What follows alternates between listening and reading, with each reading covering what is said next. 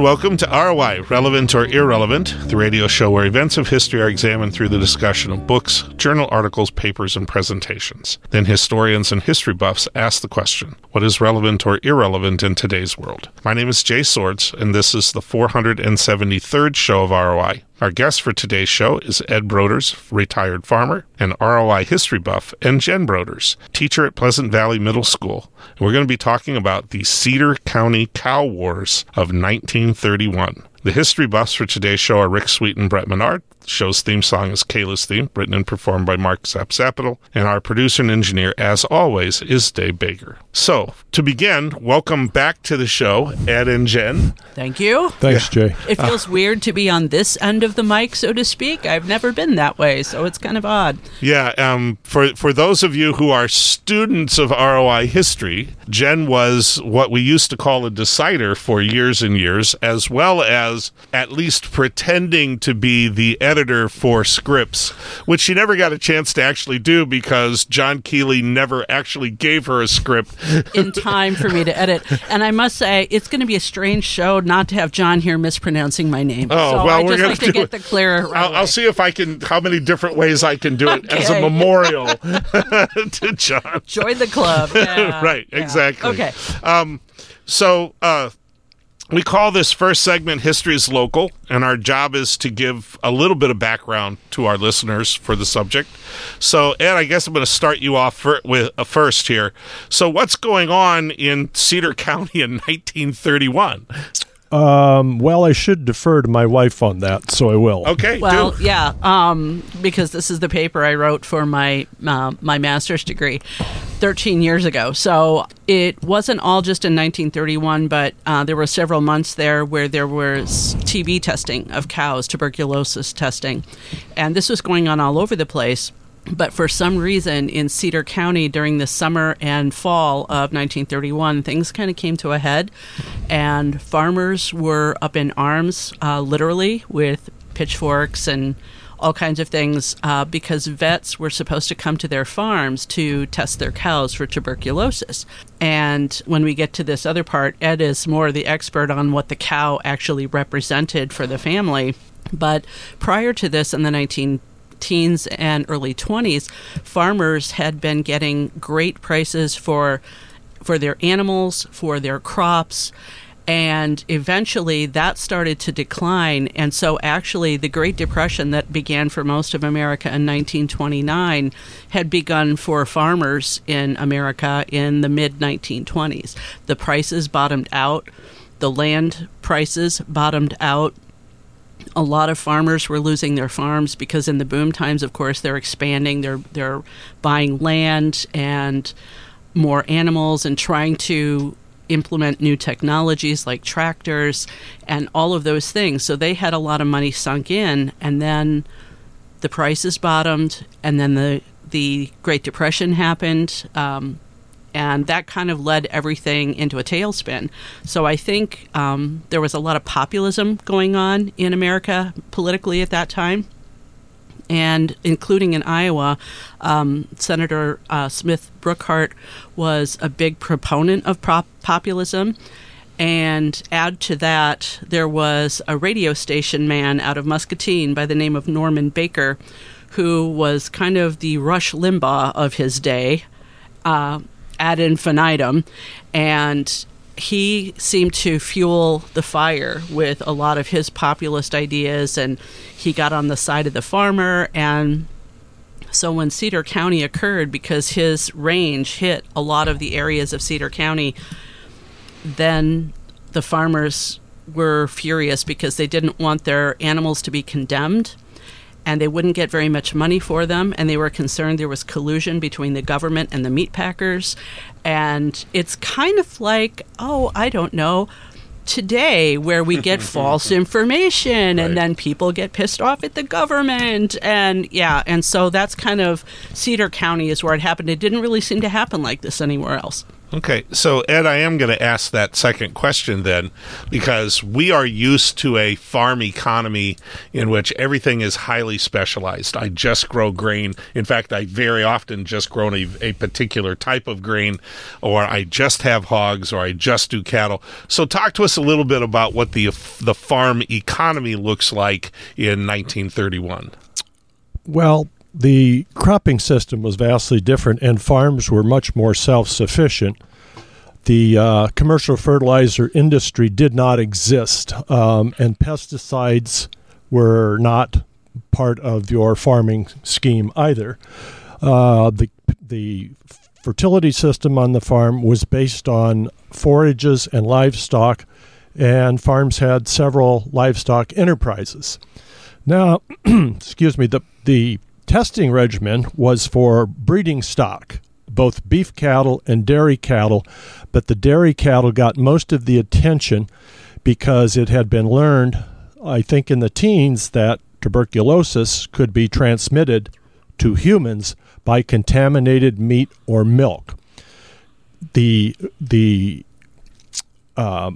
cow was a steady source of income, and in that time in Iowa, unless you were close to a town, very little of the milk was sold for human consumption. The bulk of it, the farmers took their cream to the local creamery to be made typically into butter, but the rest of the fluid milk was used on the farm to be used as a protein source for young stock, be that chickens, pigs, or calves, because soybeans were not in the equation. At that time, what few soybeans there were raised as a forage crop.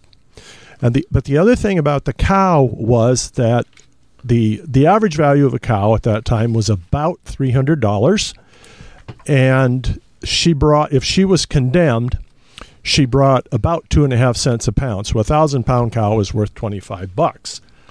And there was a way to visually determine how much of her carcass was saleable for human consumption and how much had to be condemned. And so the packers, knowing this, and there was no way to determine before slaughter, paid the bottom dollar, and the state made up 1/3 of the leftover, whatever was left of the value of the cow. The state made up 1/3 of that, and the federal government made up 1/3, and the farmer was expected to eat 1/3 of this, and farmers simply couldn't afford that, and this was really kind of the straw that broke the camel's back. Sure. All right. Well, we have a lot more to talk about, so please stay tuned for the next segment of our show. This is ROI on KALA St. Ambrose University, 106.1 FM. The KALA website is your one-stop spot to find out more about your favorite radio station. Submit a public service announcement, catch up on news about KALA, and listening to any of our 3 stations, 88.5, 106.1, or The Stinger, is just a click away. Visit KALAFM.org. That's KALAFM.org.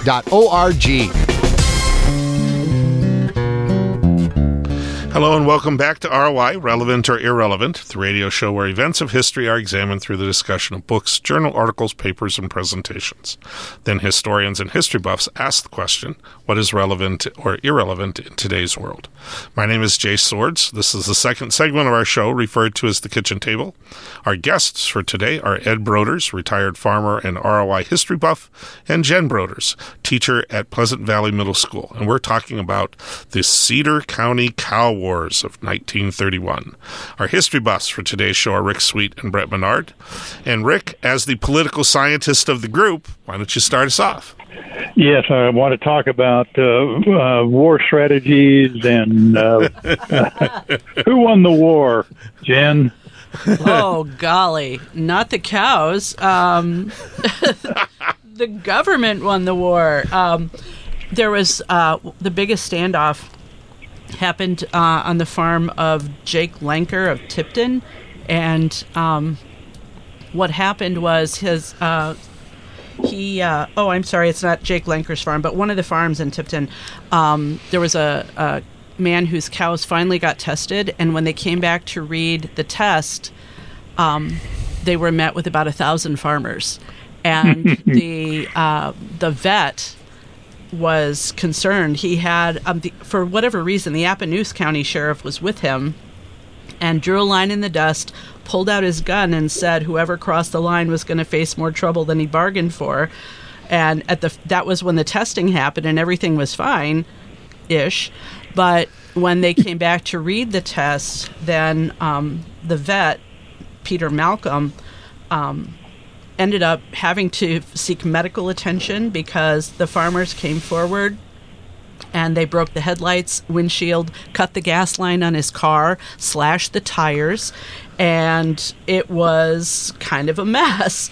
And that was when Governor Dan Turner said enough is enough and this is going to stop, and they called out the National Guard.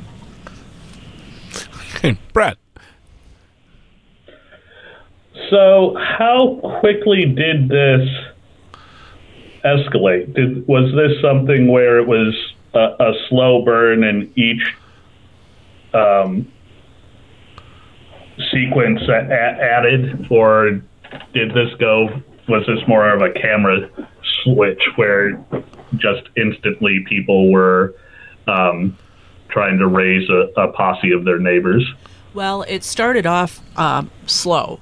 It started off with legal routes that Lenker and some of the other farmers were taking starting in about 1926, and they took it to the courts and said, this is illegal. We shouldn't have to be forced to do this, because in many of the Iowa counties, the farmers were allowed to vote on whether or not they would allow their cattle to be tested.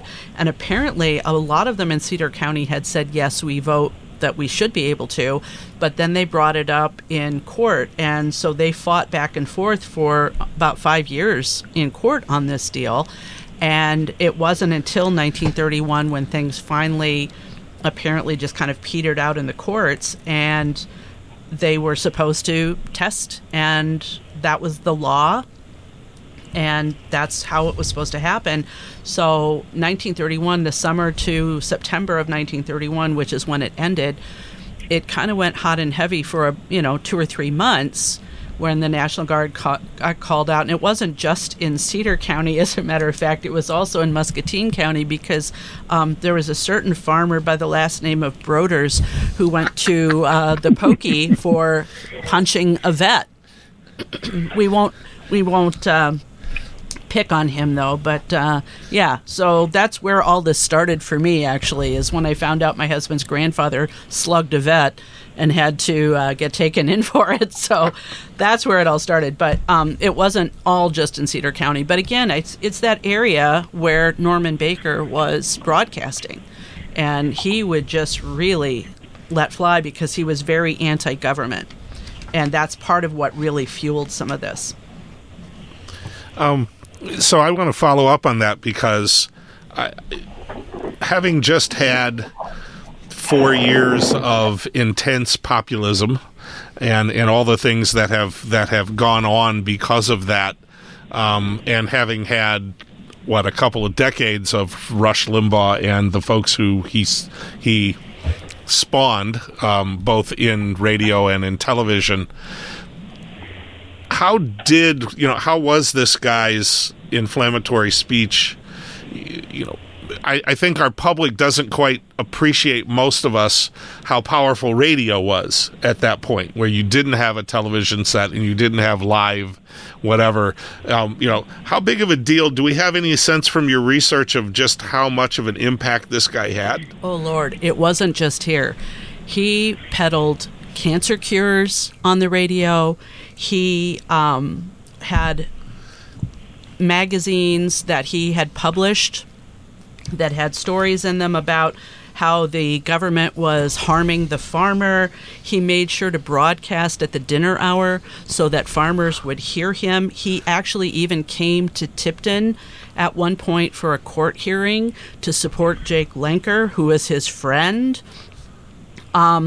He did all kinds of very shifty skeezy things to make lots and lots of money. He made it during the Depression, mind you, $250,000 a year off of all of the things he sold. His name was on coffee, it was on tea, it was on tobacco, it was on everything you could buy for your home. Chick brooders, it was on everything. And so, and his radio station was TNT, The Naked Truth. And by the end of this, his license was pulled, and he went down to Mexico and set up a station just across the border and had this fabulous hacienda that he lived in and everything else. But he ended up, it didn't work down there like it did here, but that was really the thing. He talked on the radio too about he didn't think the tests were valid, and he really pushed it. I think he saw an opportunity to make a buck on the back of these farmers, and I think that's what he took it and ran with it. And I think it's important to remember who his audience was and their educational level, because microbiology in 1931 was in its infancy compared to today. It was in its infancy, and you have to remember that these farmers, a handful may have gone to high school. Most of them probably went through 8th grade, one-room country school, and the rest of them may have not made it to 8th grade. So this is not a well-educated audience. Sure. But it's also, the other part of that is, too, the whole populist movement, and Smith Brookhart, the senator from Iowa, pushing this, is the idea that you distrusted the more educated folks from the cities.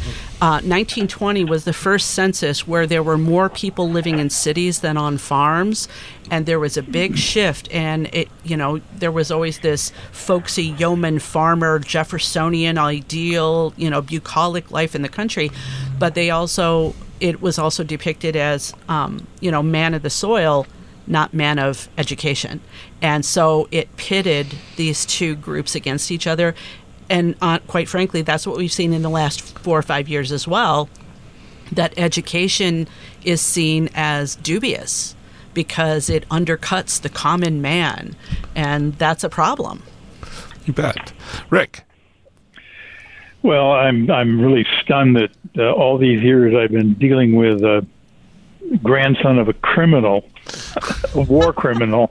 Misdemeanor offense. Still is a war criminal. Both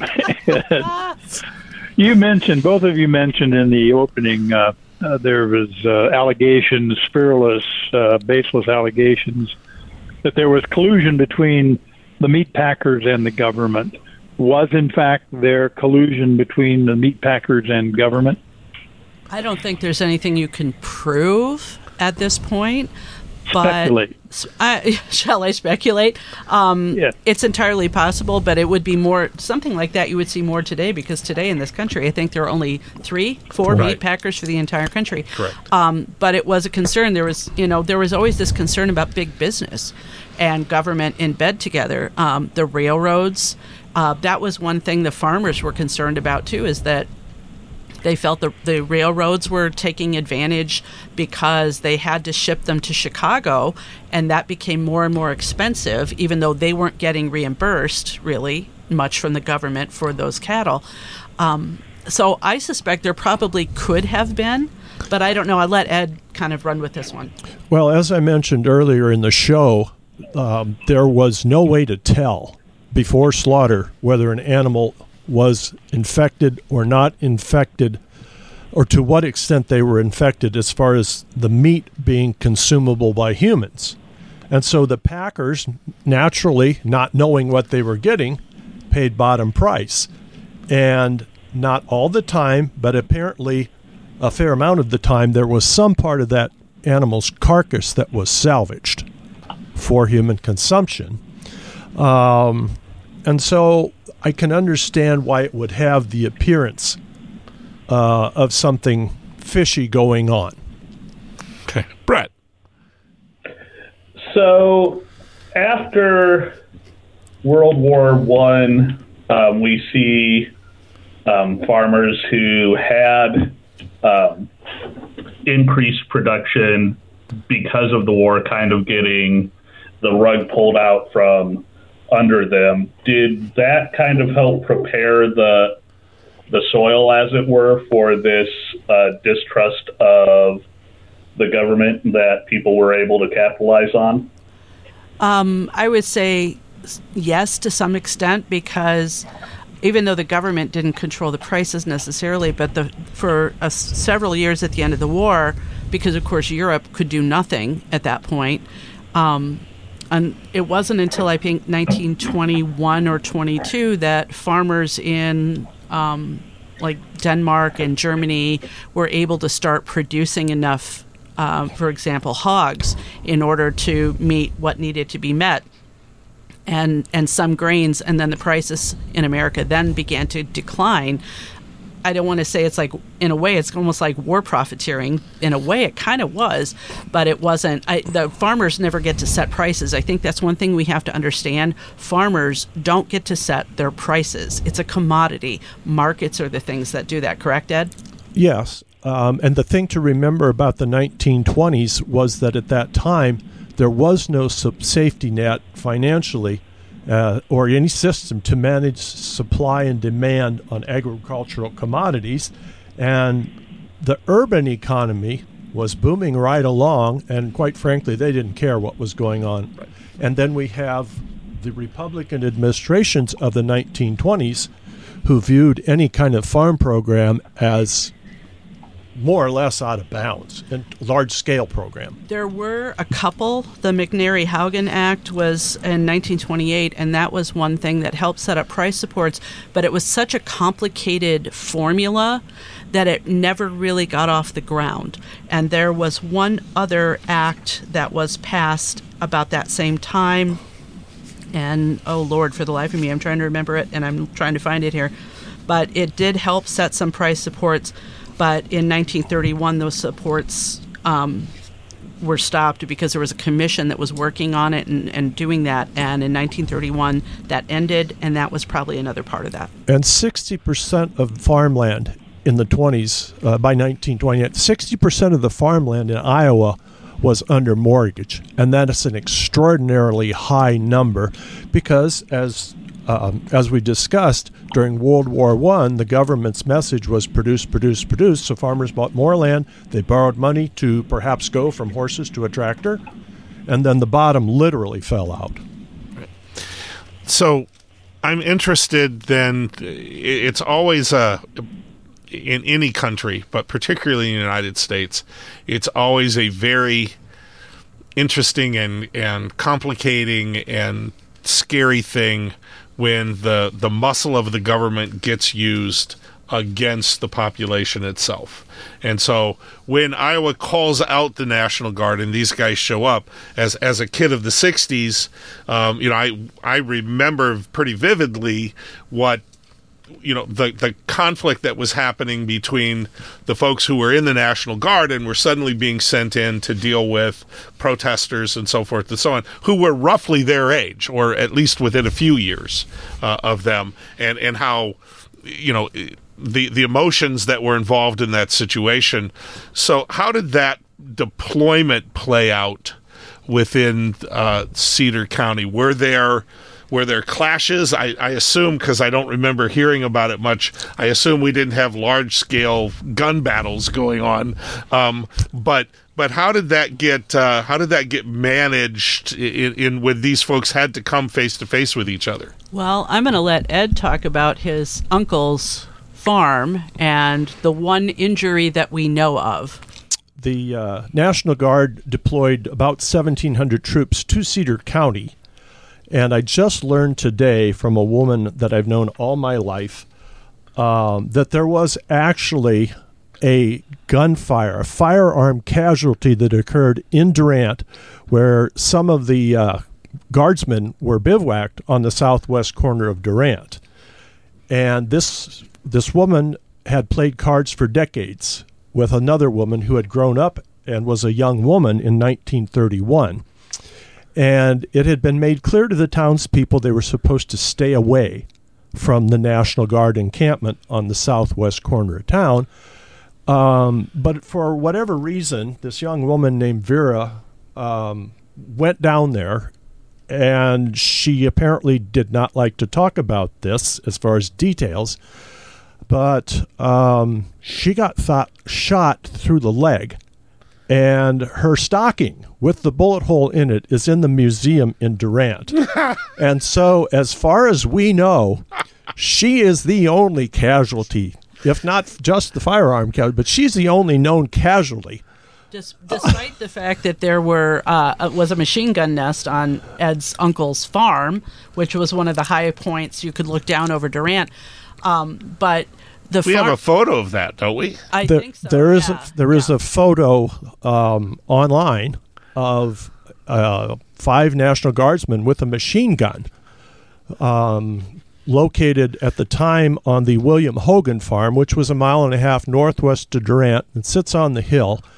William Hogan's son, a few years later, would become my Uncle Henry when he married my dad's sister. But there was a party line phone tree system amongst the rural folks.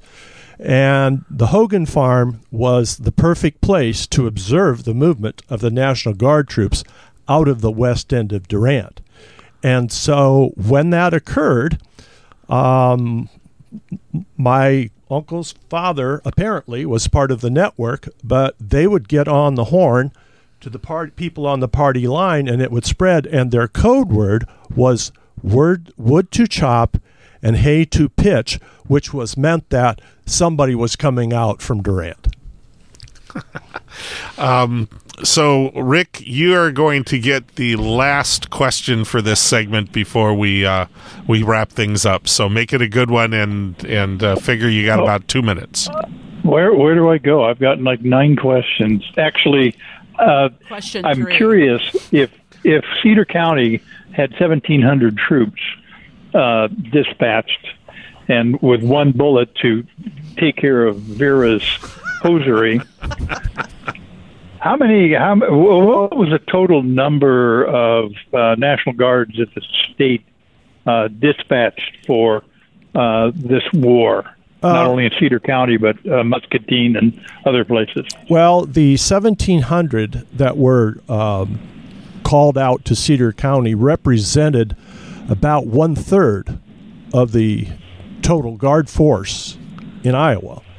And most of them were initially sent to Tipton, and if you read the research, it was almost like a circus atmosphere. The merchants in town were glad to see them. They had an open house and such. The band played out at the Cedar County Fairgrounds.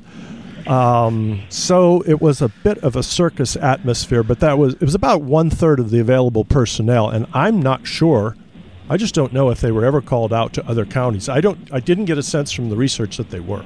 I don't think other counties got involved as much here, and there didn't seem to be anything else. It did spread a little bit from Cedar County through Muscatine down to Henry County at Mount Pleasant, and then some to Des Moines, but it was getting weaker as it went. Okay. Well, as you guys know, we always give the guest the last word. In this case, 2 words. Both of you get. So, Jen and Ed, why do you think knowing about the Cedar County Cow War of 1931 is relevant in today's world? I think it's relevant because it's clear that misinformation and false news have not just started in the last, decade or two, that we've seen this before, and that things cycle around. The whole populist idea of anti-government sentiment, I mean, it's always been there, and it just gets more vocal. It's a cycle. Okay. Ed. Well, it does represent the triumph of science over politics, which doesn't happen all that often anymore, apparently. And it also illustrates how desperate people become when they're really, really between a rock and a hard place that they'll almost listen to anything. Sure. When we come back, we're going to wrap things up, so please stay tuned. This is ROI on KALA St. Ambrose University, 106.1 FM. You're listening to Relevant or Irrelevant, This series is produced at St. Ambrose University's KALA Radio and has been honored by the Midwest Broadcast Journalists Association and the Iowa Broadcast News Association for excellence in public affairs journalism. You can hear this edition of ROI and many previous programs in this series by visiting Spotify, Google Podcasts, SoundCloud, plus Apple Podcasts. ROI airs Friday nights at 9:30 p.m. on KALA HD2 and can also be heard at 106.1 FM in the metropolitan Quad City area. You can stream this show every Friday night at tunein.com. Search for KALA HD2. This concludes our 473rd show of ROI, Relevant or Irrelevant. The producer and engineer is Dave Baker. Our program manager is Rick Sweet. And the theme song for our show is titled Kayla's Theme and was written and performed by Mark Zapital. My name is Jay Swords. We'd like to thank our guests, Ed Broders, retired farmer and ROI history buff, and Jen Broders, teacher at Pleasant Valley Middle School. We've been talking about the Cedar County Cow Wars of 1931. The history buffs for today's show were Rick Sweet and Brett Menard. This is ROI, Relevant or Irrelevant, on KALA. The views expressed on this show are not necessarily those of St. Ambrose University or KALA. We would like to wish all listeners to experience the great Basutu proverb, Hotsa Pulinala, peace, reign, and prosperity. And remember, historians are horrible fortune tellers. Good night.